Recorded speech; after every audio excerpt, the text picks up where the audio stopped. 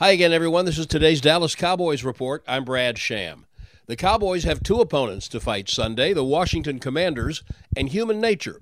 Washington has lost 7 in a row. The Cowboys simply need a win to win the division, but a Washington team with nothing to lose can ruin the Cowboys' week, and that will be the message from veterans like receiver Brandon Cooks. I think the biggest message is these opportunities don't come by often. It's been a while since I've been in the postseason, so when you have that opportunity, to get into the postseason and that's what's in front of you, take every day serious because at the end of the day, being in the postseason not always promised. 7 Cowboys were voted to the preliminary Pro Bowl list for the NFC, including Zach Martin for the 9th time, Dak Prescott, Micah Parsons, C.D. Lamb, and rookie kicker Brandon Aubrey.